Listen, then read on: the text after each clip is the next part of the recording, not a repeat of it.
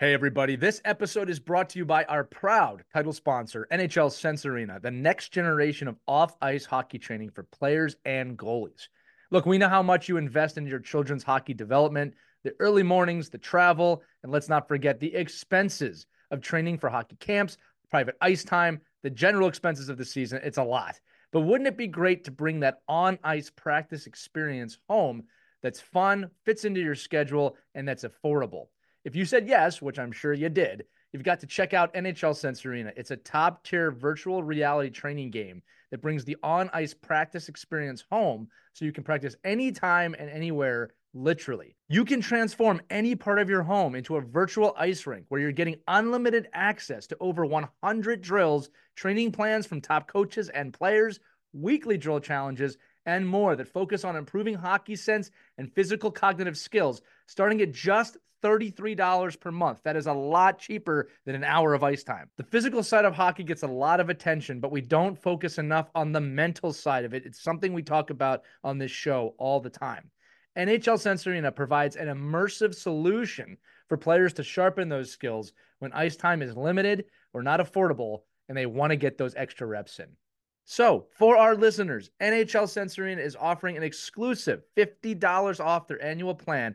All you got to do is head over to their website, hockey.sensearena.com. Again, hockey.sensearena.com, and use our code Hockey Never Stops, and you'll level up your off-ice training by using NHL Sense Arena. Thank you so much for listening. Thank you so much for supporting us and NHL Sense Arena. Enjoy this episode of Our Kids Play Hockey.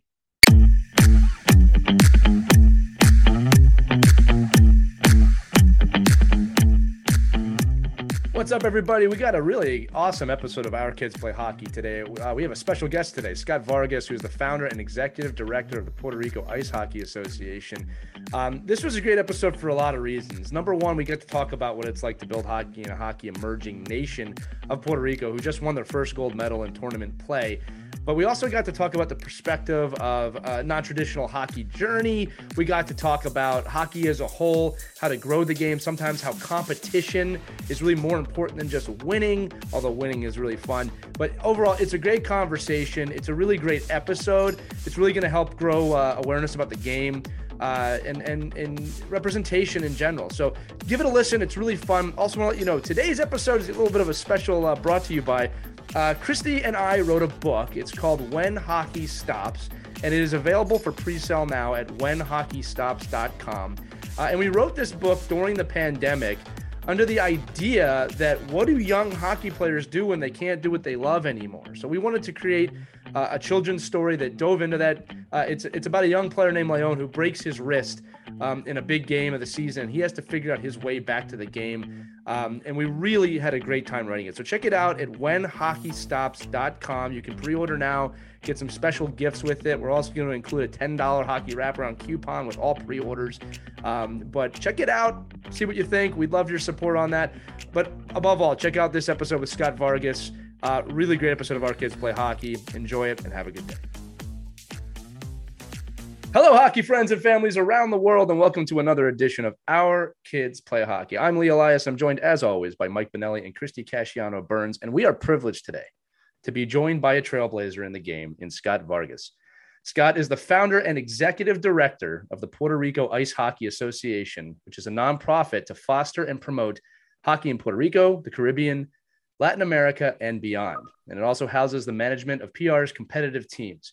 He is a native of Tampa, Florida, and now lives in Chicago, where he is an innovation manager at Ability Network. Scott played collegiate and professional hockey and is an icon within the sport in Puerto Rico. Scott, it is an absolute privilege to have you with us today. Thank you. Thanks for that intro. I don't know if icon is the word I would use to describe myself, but I'll take that as a compliment. See, no icon does in the beginning, but you are. and like I said, it's amazing what you've accomplished within the country in the nation and what you're doing so far. So, Scott, I actually want to start there. Typically, we'd start with your bio and your history and everything about the game. But Team Puerto Rico just won their first gold medal in the country's history when PR women's team defeated Chile in the Amerigol Latam Cup. And for those of you listening, that tournament hosts 29 teams and over 500 players. It's almost like a mini league when you think about it. And we've talked with other guests about the feeling of winning, right? The great moments. But we've never had someone on who was there for the first championship in their country's history, the first gold medal ever. Can you walk us through what it's like to have such a historical and trailblazing win for your country? Yeah, for sure. And so to correct, the gold medal game was against Colombia. That women's team was their first appearance. So Puerto Rico had a entry in the LATAM Cup in 2019, but that was the men's Division II. First time the women are competing, first gold medal for the nation, like you said. And I think there's a few important things like about that team. Number one, most of the players had never, met each other. Now there were some of the ladies that had, played against each other, with each other in the summer. But, they came together for the very first time. We didn't have really any practices, any scrimmages, nothing like that. They got on the ice for, I think, about an hour the day before the tournament started. Wow. And to see them come together as a team, and there was one interview I basically said, like, at the final game, the championship game, some of the girls didn't know each other's names still, right? Wow. But at the same time, as I'm watching, I'm on the bench coaching. I mean, they played like they have been playing together for 2 years. And I think it was that synergy of coming together and representing something more, right? It's that pride of their heritage. All of these ladies being Puerto Rican and being able to represent their nation. And it's super special. It was a super emotional weekend for me. I'm not a crier by any means, but I had to kind of keep it together multiple times there, especially even after they won that gold medal. I had to go play a game myself. So tried not to get kind of too sucked into it. But just the effort put out. I think one of the things that we had as a bit of a mantra through the weekend was, we're going to do it by committee. We had 15 skaters, 2 goalies. Goalies split time in the round robin games. Each played 2. The players, to put in perspective, we had a mother that was on the team, started playing hockey in her adult years. She was out there last shift. And I thought that was super important to make sure that we made that change and got her out there. And she was part of that moment and part of that, that important shift at the very end of a game, right? Typically, you think, oh, let's get, top 5 out there. Let's really buckle down, but everybody contributed. So, you put all those pieces together and it just makes it even more special. Not only is it the first gold medal for Puerto Rico in ice hockey, but you just had such a great group of ladies, all whom contributed in every game, really, right? And when I sent a message to the team, we didn't get to meet after the game because some of the ladies had to jet out and get back home. But I said, everybody contributed. Our players that were less experienced, all of them were plus in the tournament. Even had from that perspective better numbers than some of the other girls that had the experience. And if you think about that, that's important because that means when they were on the ice, we played better. And that just shows how well that team came together in such a short period of time. What an exciting moment. And tell me, what kind of impact have you seen already with that kind of trailblazing win on hockey in Puerto Rico and here in the States, here throughout all the young players out there? It's crazy. So right now we're trying to launch a website. So we haven't quite gotten to that moment where we're full of blown, marketing and recruiting to get people to that site and get registrations through. But even at that, we have over 100 members now, like fully registered. And we've got another list of, over 30 players that have interest, right? That we just need to get, that full registration process completed. So from that aspect, just huge growth. There's been a ton of buzz. The features, obviously, NHL.com was down there, Sports Illustrated, the Hockey News, they were down there. Featured in those. It's humbling that so many people thought that was like such an important story. A lot of interest from the island itself as well. We had one of our women players was featured on Telemundo and PR. That was an awesome interview. She's bilingual as well. It's done in Spanish. And it was just, that exposure has been amazing. And I think it's definitely the start of kind of that next step to really solidify the official of our nation. Obviously, our goal is to compete internationally. I shouldn't say obviously. I guess it's not a known thing, but we want to compete internationally in the IHF. The way that works, I mean, you need recognition from the nation itself, the Sports Confederation, which we're basically there now. And the next step past that is to kind of make strides to meet the rest of their requirements. And I think the only way we do that is by that exposure.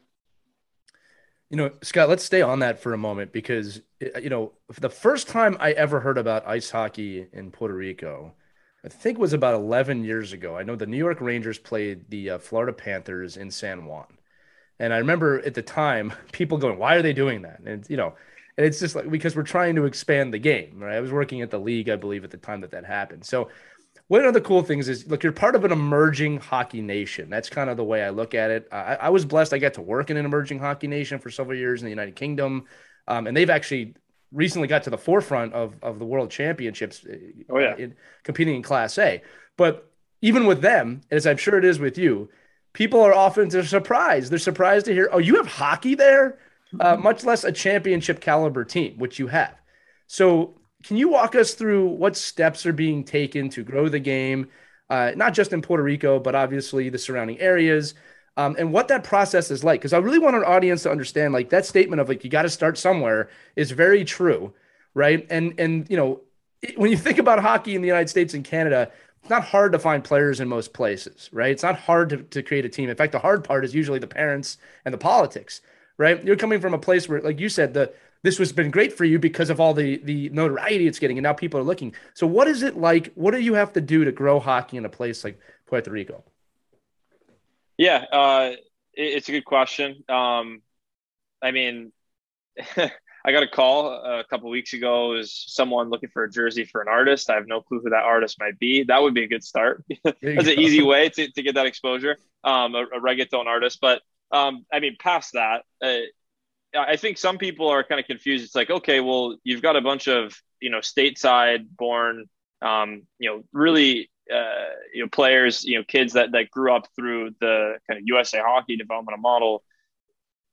At the end of the day, the way I view that is, okay, these players still have pride in their heritage, like myself, right? That's why I'm involved. And by getting as many of those players that are out there, and like I said, I mean, already over 100 players, I would imagine that we'll get closer to 200 by the end of 2022. Wow. And that's just on the stateside portion of players. And by doing that, it kind of makes, number one, other, Puerto Ricans that are stateside, as we say, Boricuas, it says, oh, wow, hockey is now more of an option. It's more of a reality, right? You typically would tend to go with where you see, where you have that kind of pride, right? So if hockey is on that radar, then I think we get growth in the sport stateside, and then that ultimately is our footprint to launch on the island of Puerto Rico. Now, there's other obstacles. How do we do that? Is it ball hockey? Is it inline hockey? Right? I mean, we're looking to grassroots programs for the island, right? And we want to make those, a little bit more organized, structured. It's not to say that there's never been, an inline hockey game or a pickup game or, ball hockey played on the island. Certainly there has, but we bring some structure and organization to it. And we say, hey, we're backing you as the Puerto Rico Ice Hockey Association. That's a step, right? And I think if we say that with 200 members of people that actually play ice hockey, is an even bigger step. And if we say, hey, we actually just won a gold medal at the LATAM Cup, that's an even bigger step. And that's how I think we start really putting things in motion. And that's what we're going to try to do here in the next 6 months. It's already started. Certainly not going to be easy, but that's our process. I know, Mike, you've done a lot in regards. You've been down to Puerto Rico. You do obviously a lot in floorball and ball hockey. What are your thoughts on this? Yeah, so Scott, your model is funny because we're the reverse in the U.S. with floorball, right? Because in Finland, where you played, floorball is huge. Like it's a gateway to ice hockey in a lot of ways. And when I went down, I actually took a bunch of bags from the Florida Panthers down to Puerto Rico a couple of years ago. And, instantly, we were in Rancon and that little tiny rink they have down there, which is great. I heard it's on the rebound. rumor has it, it got pretty beat up down there with the last storm. But I think when I saw the ability for these little athletic kids that just never had held a hockey stick in their hand and instantly within 5 minutes looked like hockey players. I mean, we had a couple of kids out in the playground playing hockey, 3-on-3, cross court. And they look like hockey players because they had all the moves that hockey has, with the soccer moves that they had, and the protecting and moving the ball and getting into open space. So I think that growth mindset of saying, well, how do I get, because, the same thing with USA floorball is the same way. When they compete in Finland and Sweden and Norway, they actually compete as USA with all Finnish players that just have U.S. passports. So not really a U.S. team. And I think it's the same idea. I mean, the goal would be to get a fully born Puerto Rican team, right? That all these athletes were homegrown within the country, directly. And I think that's, to start that is, to your point, making that first step of saying, well, the first thing we got to do is just expose more people to hockey.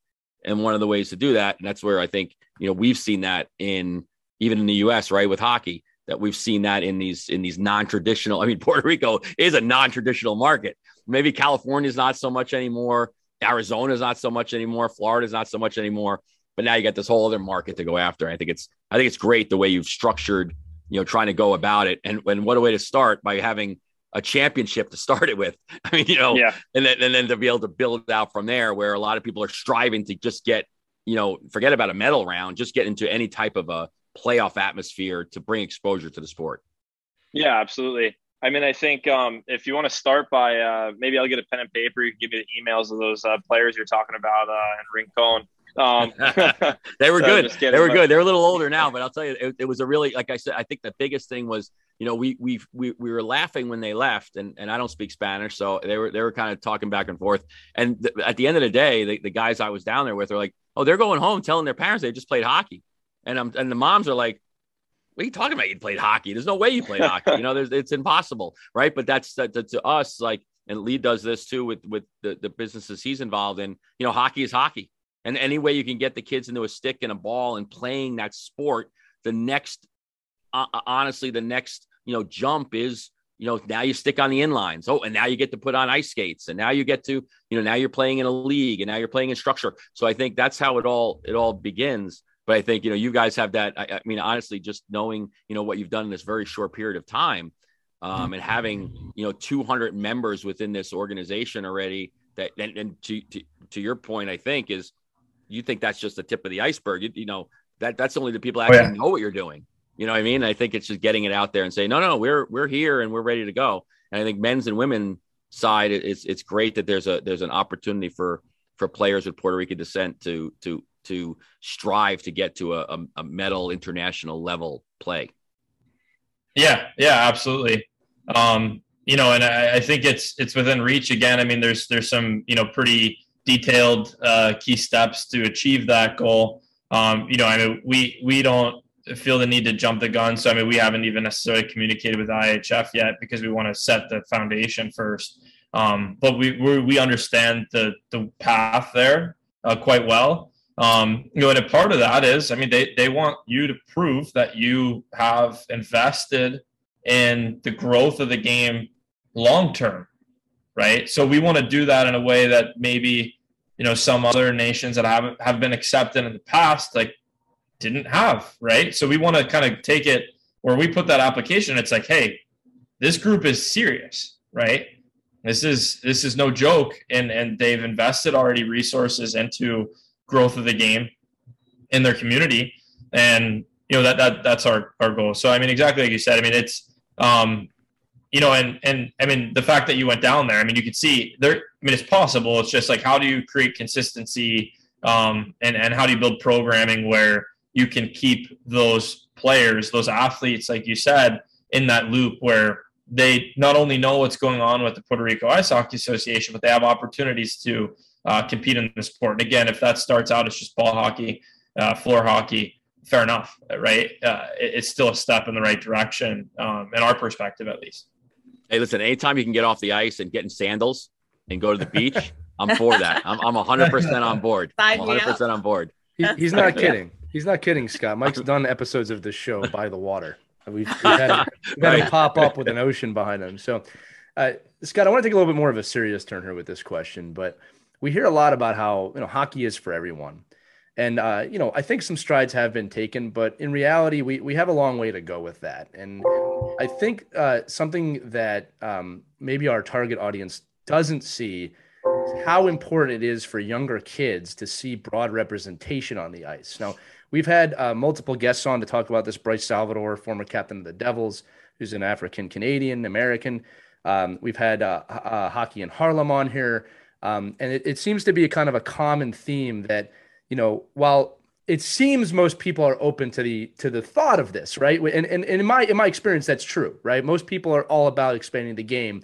There seems to be a lack of understanding of when a BIPOC kid walks into the locker room, maybe nobody in the room looks like them. That can be a very intimidating moment.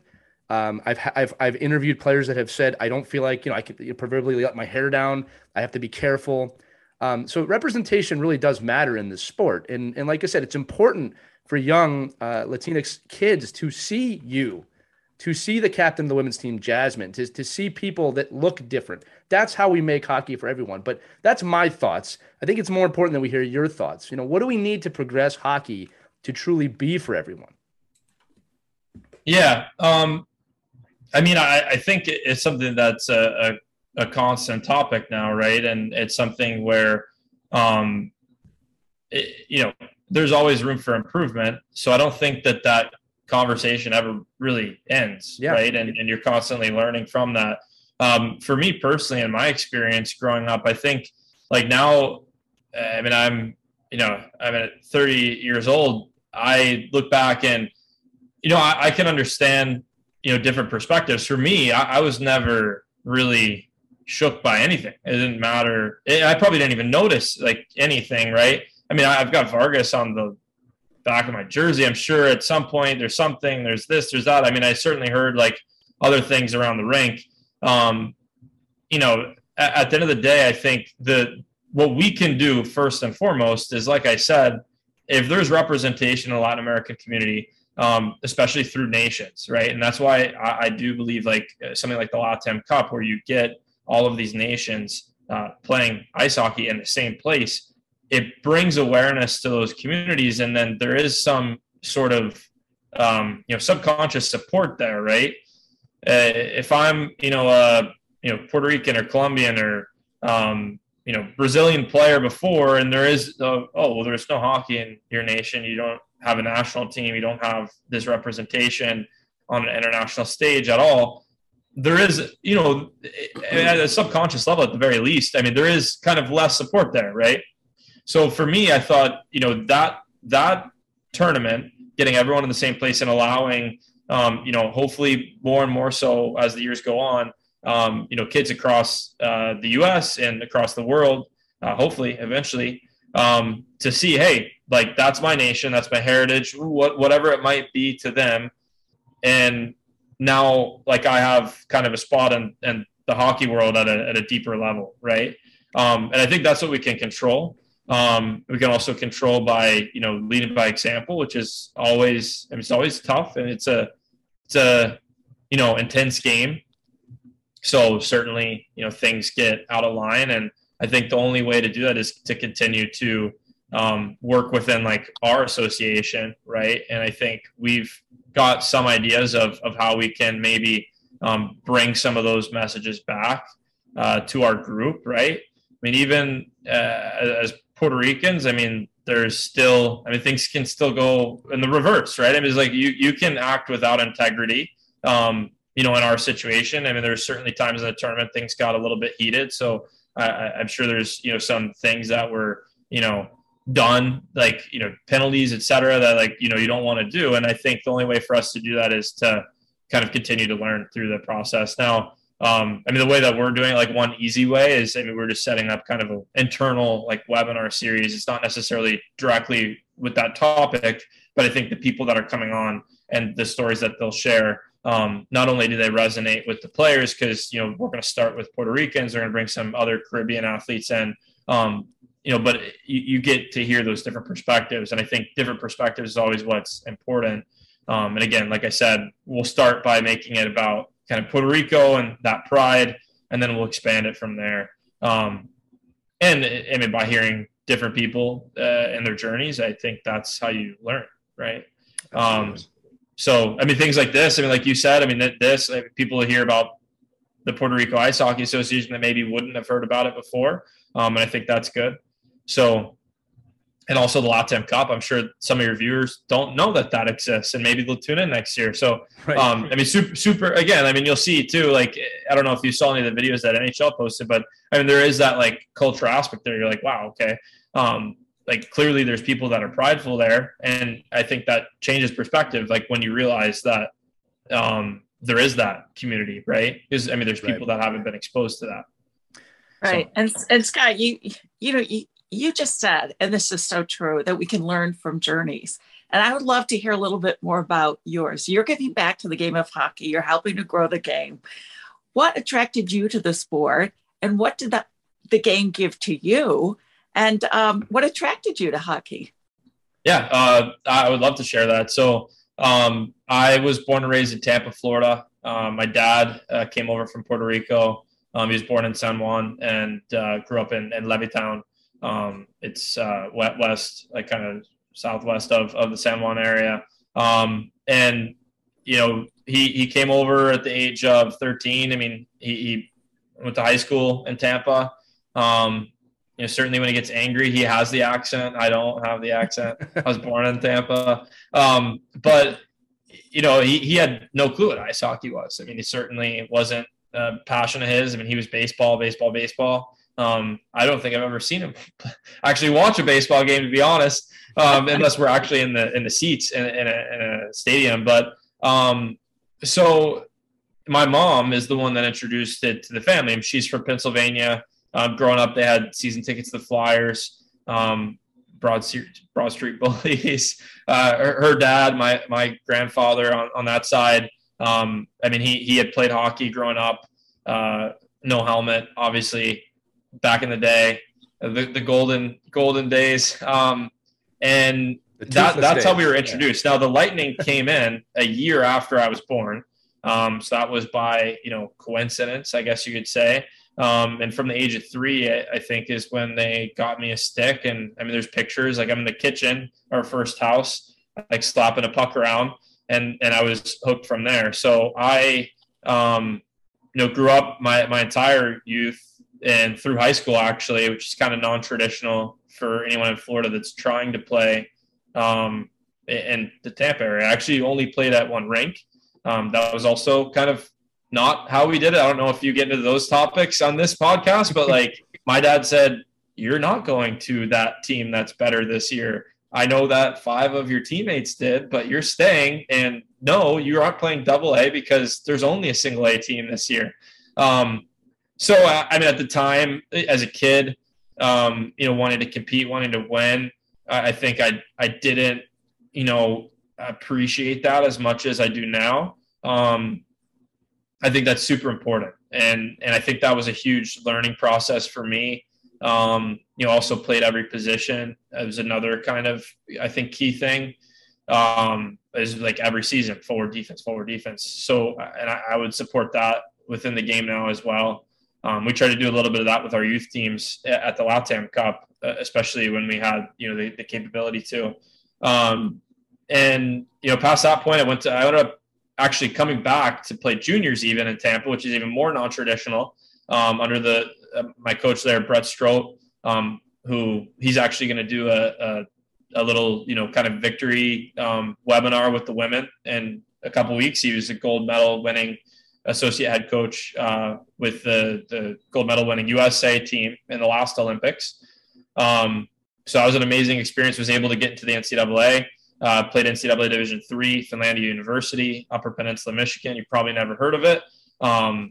The school, at least, maybe you've heard of the UP. They do this, and we were all the way at the top. Yep. A snow globe place, and awesome experience. Was there 3 years, and then by no direct relation, I ended up somehow playing in Finland Finlandia to Finland. And I played there for 2 years. After my second year, I had kind of a 2-year contract that I was actually signed on for to continue playing in those.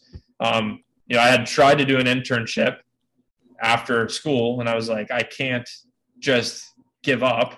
So I got to kind of live out the dream. It's not what you think of when you're a kid, but for a while I kind of said, oh, it was kind of like pro, not really. But now I say, I mean, I got paid to play hockey. So pro. How many people can say that, right? Right. Right. Exactly. And it was just an amazing experience because I'm in Europe and getting exposed to that culture. I met a ton of lifelong friends in Finland.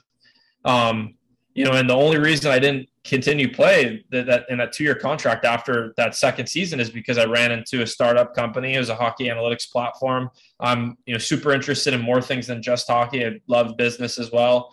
It was a startup. I thought it was my opportunity to say, hey, like I'm going to take a stab at this and get some equity and maybe that's a route. And it's kind of like the best of both worlds. So I got to do that for 3 years. I traveled the world in 23 different countries.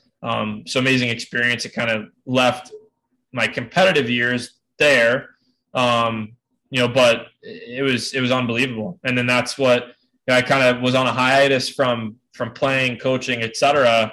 I just did that startup company, and then I've been at Ability for a year and like 8 months now, and I got during that time back into it through the Puerto Rico Ice Hockey Association.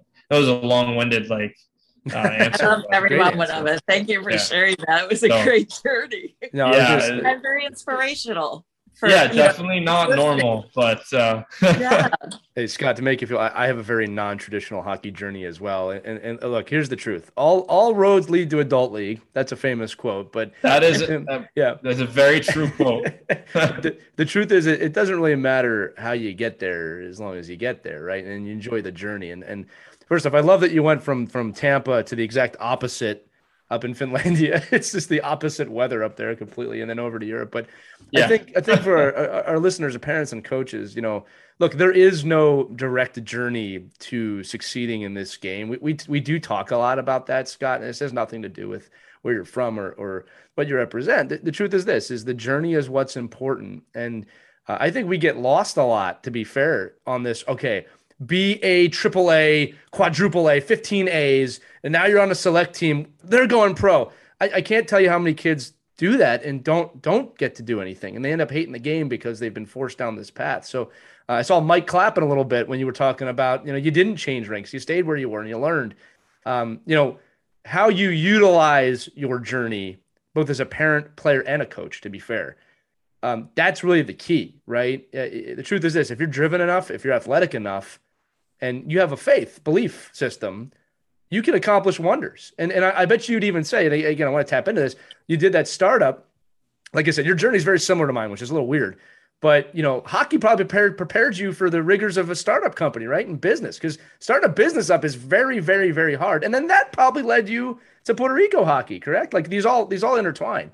They definitely do all intertwine. And again, I think there's definitely a lot of learning lessons there through my youth. I mean, through kind of that, to bring it full circle, that that Puerto Rican culture that my dad, drove into me at a young age, but and the persistence, the resilience, et cetera, et cetera. But the parallels are certainly there. And I think, now with I definitely went through some of those patches where it's like, you get with in the wrong environment, under the wrong leadership, and you can easily kind of feel like the game turned its back against you, right?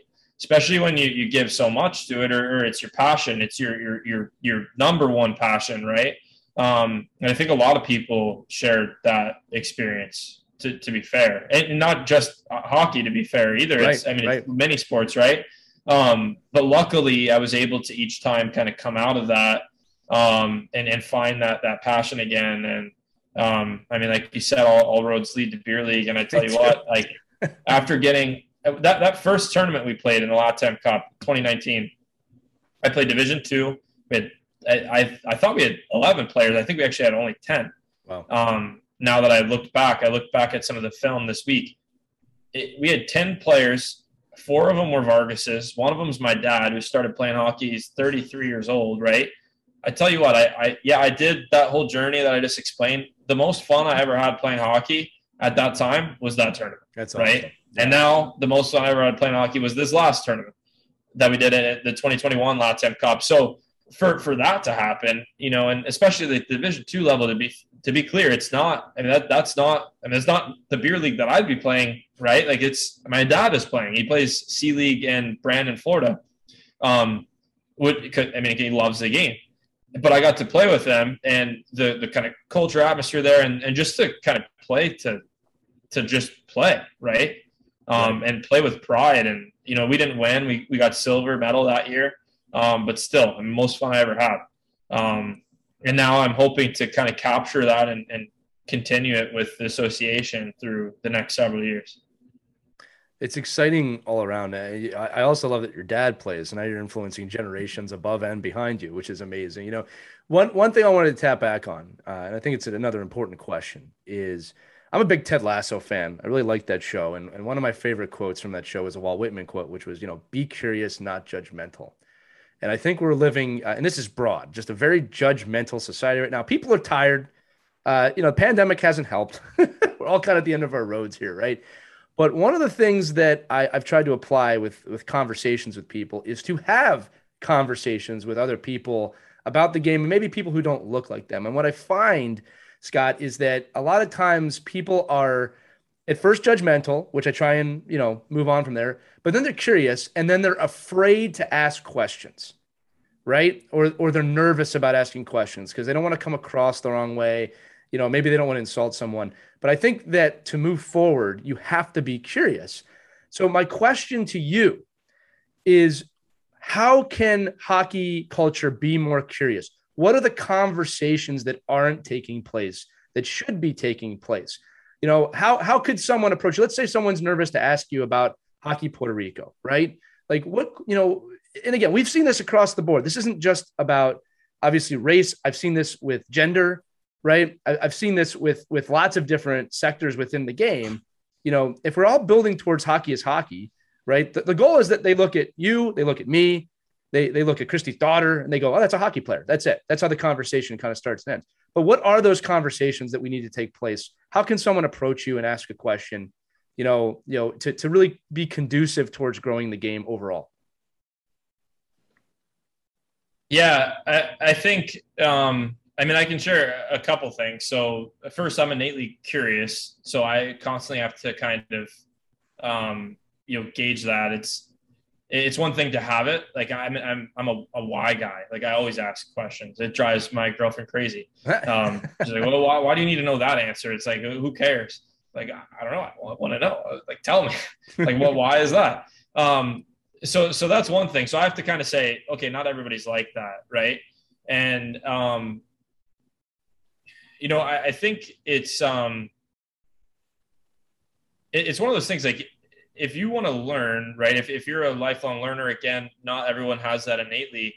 The best way to learn is by hearing those different opinions, those different experiences, and then kind of you still can create your own truth from that, right? I mean, what you believe in, but by being armed with all of these different opinions, these different experiences, these different perspectives, you're able to kind of shape a bit of a different path. And I mean, I can share with you how I kind of came to be, I guess, like how I am. Is a very like personal story. I don't know that I've actually ever said it like publicly, but when I was, I think I was maybe 13.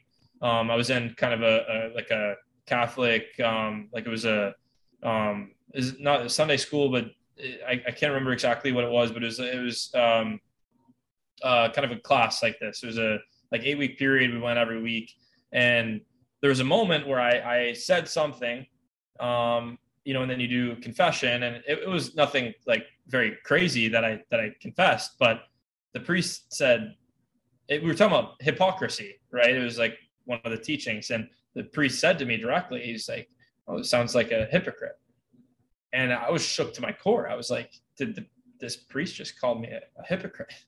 I was like, is this actually happening? I was like, how could I be a hypocrite? I'm 13. I was like, really, like, actually kind of, drove inside. And like, of course the effects don't happen immediately, but for me, I think what I became to learn is you have to constantly be thinking, like, am I being hypocritical? So I'm constantly in my brain, and I'm not perfect by any means. I don't think anyone is, but I'm constantly thinking, like, okay, I've expressed my views, or I've been very hard on someone for this.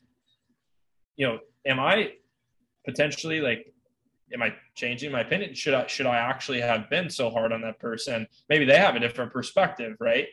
And I think if each person can come to that realization and through their own journey, right, then I think that's key. Because then you're checking yourself. You're like, wait a second. And again, like, not perfect by any means. I make those mistakes on a daily basis, but then at least I catch myself retroactively and I'm thinking, I could probably have been a little bit better there. Like, that was a bad choice to phrase something in a certain way or do something in a certain way. Because I've now changed my opinion, and now clearly I don't agree with that. So why was I so steadfast to that, belief or that, fact at the time, right? And I say fact because, of course, that's kind of the day and age that we're living in. It's like, what is truly fact? And people are trying to kind of use opinions as facts, and I think that's difficult, right? Because a fact is a fact, and an opinion is opinion. Everyone can have opinions. There's nothing wrong with that.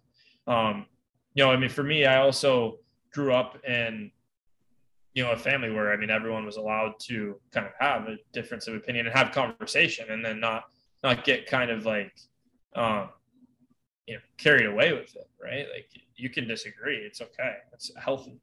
How do you promote that? That's a challenge. It's very difficult to do. I try to do my best. I don't think anyone has that answer though. Oh, you're doing your best. Trust me. The things that you're creating create conversations. And look, Scott, that's a great answer. And I'll tell you why, in my opinion, is that I think we're often, as a society, especially in America, preoccupied with being right over thinking, right? And the fear of being wrong will keep someone from doing what you just said, of just questioning yourself. Am I being hypocritical? Like, that fear of being wrong in that question keeps people from even asking the question. And I think that, like you said, you had that at a young age. You said 13 years old, right? 12 or 13 years old, I forget. But like, yeah, it smacked you across the face at that age, and it forced you to think a different way. And I think that a lot of us need the proverbial smack across the face just to think a different way. And I'll say it again, be curious, not judgmental. And my version of that is, I'm actually very conscious now of when I'm judging people. And I try not to do it, but like you said, I'm not perfect either. It does happen. So if I have a judgmental thought, I try and go, why am I being judgmental and not curious here? I just think we could all use a little bit of that right now. And this is not limited to obviously hockey in Puerto Rico. This is a very broad topic right now amongst several different assets. Mike, go ahead. Yeah, no, but I think it does. I think it does tie into a lot of the stuff that we do, Scott, here on these episodes, is talking about, like, what are we doing as leaders? Because right now, whether you plan to or not, you're a leader in this community, right? And you're a person that can go in an ethical way or an unethical way. You could put players in jerseys that aren't Puerto Rican. You could sneak players into, finding ways to compete. You can, go after kids that maybe you shouldn't go after, and know that they can't afford to continue to play hockey and have no other path for them. Or there's all kinds of things that come into play when we're, we had this experience just this weekend. With me, I have a coach that was in the building playing in a different rink. And I don't know, there was some mix up in the schedule, and the guy's like, this is ridiculous. He's F-bombing this. He's saying, I ain't staying here. We're getting out of here. We were just in traffic and blah, blah, blah. And then I'm like, well, is that big a deal? The game's in, 10 minutes. It's a different rink. Just go to the rink. And then in like 5 minutes later, not even 3 minutes later, his little 12-year-old goalie comes out, and the goalie's like, F this. We shouldn't be going to this. This is ridiculous. And the coach goes, hey, you got to calm down. This is you got, and I'm like, well, what? That's hypocrisy. I said, you were just here, had all these parents and all these kids worked up.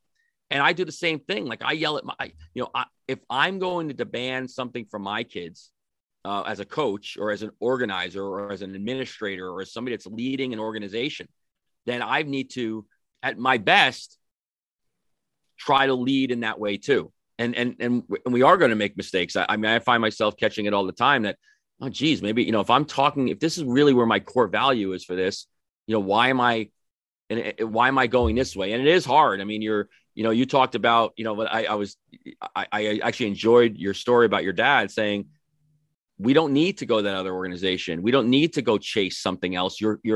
I'm happy here. You're happy here. You're performing great. You're being a good teammate. You're trying different positions. I'm sure you got a lot of leadership in there because you were like the veteran all the time, right? It wasn't new kids coming in. And I'm sure there's a lot of kids that looked up to you and your family that's saying, well, this guy could leave, or he should leave, or why isn't he leaving? And he's there and he's committed to the program. And I think we all need that. We need to have parents that are saying, we just talked about this in the last episode, have perspective, right, and have the ability to sit back and say, at 9 and 10 and 11, do I need to go in this path that may or may not help me? And all I know is this path is actually helping me. And I think, and I'm healthy and mentally and physically. And there's plenty of time for the stress. There's plenty of time to go crazy. And I don't think it's a 10. No, that's great. So cheers to your dad. Yeah. Look, I mean, there were plenty of opportunities to do so. I mean, I got to play on some tournament teams, so that definitely helped, right? It still stuck to our guns, but was able. I mean, there was a year, my last 16U year, I was single A and triple A. Single A Central Florida Hockey League, so it wasn't even statewide at the time. It's only in Tampa. And I went and played, the top 10 teams ranked nationally, like the next weekend. So, I mean, if you're going to, right. And then it's like high school's in the middle there. So it wasn't easy for sure. Like, especially when you've got to kind of bring people up. And I don't think I did the best job either, like especially that single A team that year. I certainly could have done better, but I think, like, again, having the experience and then, retroactively even looking at that and saying, like, oh, okay, I get it. I get that. Like, that makes sense. Like, okay. And then you can kind of use it, right? Like, even today, sometimes you're on the ice with guys that aren't as experienced, and I'm not perfect. So sometimes you're kind of like on the bench. You want to be like, effing this and like, give me the puck or whatever. And sometimes I even do, but most of the time I just think, hey, like, it could probably have done better on my side. Right. And I mean, most of the time I'm looking at myself. So I think, again, not everyone's built that way, but I try to kind of do that myself. And then if you lead by example, hopefully there's people that replicate that. And then I guess to your point, like, about just, kind of doing the right thing. I mean, for me, there's kind of a few aspects there that I think are just in hockey in general, like, usually looked past. Number one, I mean, we're a nonprofit, right? So, and we're also using this phrase, grow the game. I mean, so the two things we're doing is nonprofit. So, I mean, this is not for profit, right? There's certainly some teams there. They pay the coaches, blah, blah, blah. Look, I thought I was going to do 3 teams. I ended up with 5 teams. I did it myself. I thought the first year was important for me to, like, learn every single aspect of it so that the next year can bring in help and really understand the intricacies of that entire process. Was not easy. I mean, could have been high stress. I don't think I really let that get to me. But, again, no profits being taken. I mean, no money's being taken out. And I think that's something that gets way carried away in hockey. Second thing on grow the game. I mean, we're not just doing Puerto Rico and even the association, the corporation of our organization. It's to grow the game in the Caribbean as well. Right now, not to say that we won't try to do it outside of the Caribbean, but the Caribbean is our backyard. And we're trying to say, hey, like, there are nations, Haiti, Dominican Republic, Cuba. There's a ton of Cuban ice hockey players, really. And they don't have formal, or, they have pieces to that puzzle, but they don't have formal, like, ice hockey teams yet. So we're saying we'll do Team Caribbean across the board and bring people in and give them an opportunity and then help them launch their nations. Basically create our competitors, which, again, I think that's a positive thing. I mean, we get then more competition locally. We don't have to go to Europe. We don't have to go to Asia, et cetera. So that's that. And then, I mean, the other piece to it is I see a ton of times still today. It's like everyone in hockey, maybe sports in general, it's like, I could do that better. And instead of it just kind of collaboration occurring, it's like, I could do that better. So I'm just going to do my own thing. I'm going to create my own organization. I'm going to create my own, tournament team. I'm going to create my own camp. I'm going to do this, that, the other. I'm going to do my own clinic. And it's just all this competition. But what is the point? I mean, if it's for profit, fair enough. I mean, you got to run your business. But like, if it's for the reasons that you generally cite, it's like, oh, we're going to do things better. Our association is going to be this, that, and the other. Well, you're competing with the players, basically. I mean, if it's for the players, I mean, generally speaking, you should find a way to have that collaboration and sure, influence the heck out of that organization to be better. But does it really help the players if you're just bringing up another, group and just they're tug and pull like across the board, right? And again, I could have easily gotten trapped in that, to bring this back to the point about my father making me play at the same rink, but I didn't because I didn't have a choice. So, I mean, I think that's another thing where, like, for example, I mean, we could go and within the association, I mean, we could like create an event, for example, but like, what's the point? I mean, there's events that are created, like, let's work with those events. Right. Maybe we create another opportunity at a different time, like 6 months out from that period. So there's 2 opportunities, right? I mean, that's what I believe in, at least. I think it's something you can do to help the game, like, persevere past those, differences of opinion, right? So Scott, you're in the path. If you look at like Team USA women's, right? What good would it be for Team USA women to just continue to not help grow nation building of hockey, if all at the end of the day they're playing Canada? Right. And what happens is if it's two countries playing against each other, the sport can't grow. So there would be all the money in the world could go into Puerto Rico hockey. But if you have no competition, then you can't grow the sport because nobody wants to watch Puerto Rico play the same team every weekend, right? So I think that the ability to have to have the self-awareness that you have to have nation building of hockey in the locations you're in, and like nations that can support you and vote the way you want them to do for the IIHF and be international and say, listen, us little countries are just as big as the big country. We get the same vote. One vote is one vote is one vote is one vote. So how do we get Malaysia and Cuba and whoever it is, getting more teams only helps all those small developing countries. And that's why that's my personal opinion, why, USA hockey women's can't grow and women's hockey can't grow as much, because they only compete against Canada. There is no other competition. In the finals, it's, US playing Canada again. And people, there's no flavor to that. There's no excitement to that. Maybe for the small little world that's watching it, but for the big world, all of a sudden somebody wants to say, what? Puerto Rico's playing who? Like, they're, how is that possible? Like, how do, and then that's how you get conversation started. And I think that's where, now the nations working together help grow their own niche and where they want to be. Is Puerto Rico going to be USA women's hockey? It's a really high mountain, but could they be this whole other subset of hockey that gets to compete into what you just did, having a tournament? How many teams are in the tournament? Women's teams or men's? Women's was we had some that couldn't come for COVID. I think it was, if I'm not mistaken, 6. Yeah. So think about that. I mean, in 2019, five. It might have been 2. Right. And now it's 6, and maybe it's 12. And then and then if you're collaborating and working together, it's bigger, and having, support in South Florida, where you're getting the rink to support it. You're getting that community to say, well, we have to support this because these are hockey fans. Like, these are people that are going to buy hockey jerseys. These are people going to be watching NHL Network. These are people they're just exposed to the sport.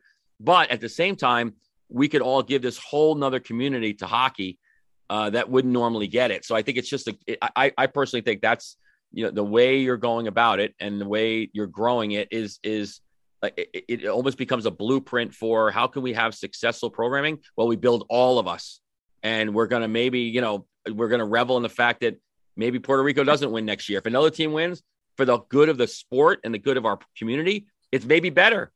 And it just grows and gets bigger. So I think it's just it's a really unique way of looking at it. And I think it's, it's great that you're, leading that charge. I think that's, and anybody else that's in your committee and with you in your group. Yeah, for sure. I mean, we're trying to do an event here in the spring. We haven't formally launched it yet, but probably looking at Chicago. And, again, I mean, it would be awesome if we can do, Puerto Rico versus Team Caribbean there. We would kind of really field both teams, right? But then again, we're giving not just opportunities to the 2 Team Caribbeans we had at the LATAM Cup, because we had a U16 and a U12. We'd be, growing that to match the number of teams that we play. So if we got 7 teams, they've got 7 teams. And all of a sudden, you've got a pool of, twice as many players that are there for the same, reason. I mean, they're representing, in the Team Caribbean case, certainly they're representing multiple nations, which is kind of even more powerful, right? Like you said. So yeah, I see no, and we want to win still, clearly, right? But if you don't, you can't say we want to win, and then it's but we're not gonna make sure we have the best competition. So you want to beat the best. It's just like the teams. I walk into the rink and we find out, they're missing their best player and their goalie's not even a goalie. We can win this game. Right. I'm like, you really want to play this game? I just had a good conversation. I remember being in a men's league game and the goalie wouldn't show up. Hey, we get the forfeit. We get the win. I go, what the hell is that? We want to play. I want to play against competition. I want to build a competition strong enough so I can play them. And then it's worth winning, right? So I think that's it's funny that if we could just be the best team all the time, then that's great. Mike, I just had a great conversation with my Mite team this week, and we were in a close game, and I could see they were flustered. And I said, team, this is how it's supposed to be. You're not supposed to win by 10 goals every game. They're a good team, but I said these are the games you want to be in. It's competition, and I think, Scott, look, I love that you want to win, right? I'm just like that. I hate to lose, but yeah, you want to compete. The competition's the gift. And Scott, I'll tell you, we've had a few episodes in a row here on perspective, and you've certainly provided us with some perspective today, not just on hockey in Puerto Rico, but hockey in emerging nations and what it takes to grow the game, really in maybe non-traditional hockey markets. But before we let you go, because it was a fun hour, it kind of flew by, for the people listening, right? Where can they get more information? If there's families out there listening that have the background that's correct, or people that even just want to volunteer to help, where do they find more information about you and what you're doing? So right now we've got kind of active channels on both Instagram and Facebook. Instagram is at Puerto Rico Ice Hockey. And then Facebook, I believe, is / Puerto Rico Ice Hockey. I'll have to check that one to be sure, but I can send it to you if you want to link it. Absolutely. That's where they can find all the information now. Past that, we field emails quite a bit. Right now we're just using a Gmail account. We're going to launch our website here, hopefully before Thanksgiving. And again, that's going to become that source of truth for everything happening within the association moving forward. And again, as we continue to build that Team Caribbean, program as well, that will be the location as well. We'll probably launch a separate side site for that too.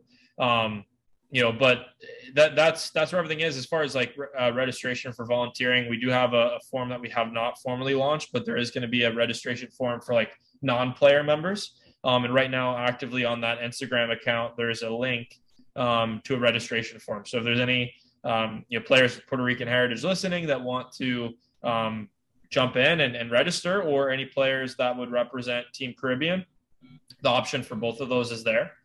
And we'd love to hear from you. So hopefully we can get some support there. And past that, again, as we launch the website, we'll be kind of letting people know what they can do to help. I know the biggest inquiry we get is about jerseys. We're in the midst of kind of getting a new vendor for jerseys now. As soon as we have that, we will launch that, and we'll have a team store where they can buy direct to consumer jerseys. Right? We don't want to necessarily handle inventory. It's not our business. I understand. Yeah. Christy, Mike, any final words before I close this up? Thank you for sharing this time with us. I can't wait to see where you and your team go. It's so exciting. And I hope people listening, we get a worldwide audience now, that you're going to get a lot of support for your many goals for what you're doing. So thank you for letting us be a part. Thank you. Yeah, I love it. And I think it's going to enjoy watching you guys grow and add more hockey down there to all these developing hockey nations. And I think it's a really noble cause. And hey, listen, more hockey is better for all of us, though. So I think it's great that you're reaching out to a whole another group. And let's see some more. Let's see a new rink down in Puerto Rico. That'd be nice. Agree with that. Yeah, it would be. It would be. Destination capital of the world. My God. Let's go. Yeah, I would love for that. And Scott, look, I started the episode by calling you a trailblazer and icon. And I'll tell you what, the trailblazers and icons never think they are, but you are. All right. The stuff that you're building, the teams are building, and everybody involved with the program down there, you're setting foundation for, generations to come of Puerto Rican and Latin American descent and the Caribbean. So I want to congratulate you. I want to thank you for all the work that you've done and continue to do, and everyone involved with that program. And thanks for joining us today. Yeah, appreciate it. Thank you. Okay, that's going to do it for this edition of Our Kids Play Hockey with Scott Vargas. For Christy Casciano, Burns, and Mike Benelli, I'm Lee Elias. You can check out this episode and every episode we've ever done at OurKidsPlayHockey.com, or just look wherever you listen to podcasts. We're there. Thanks so much for listening, everybody. Have a great day. We'll see you next time on Our Kids Play Hockey.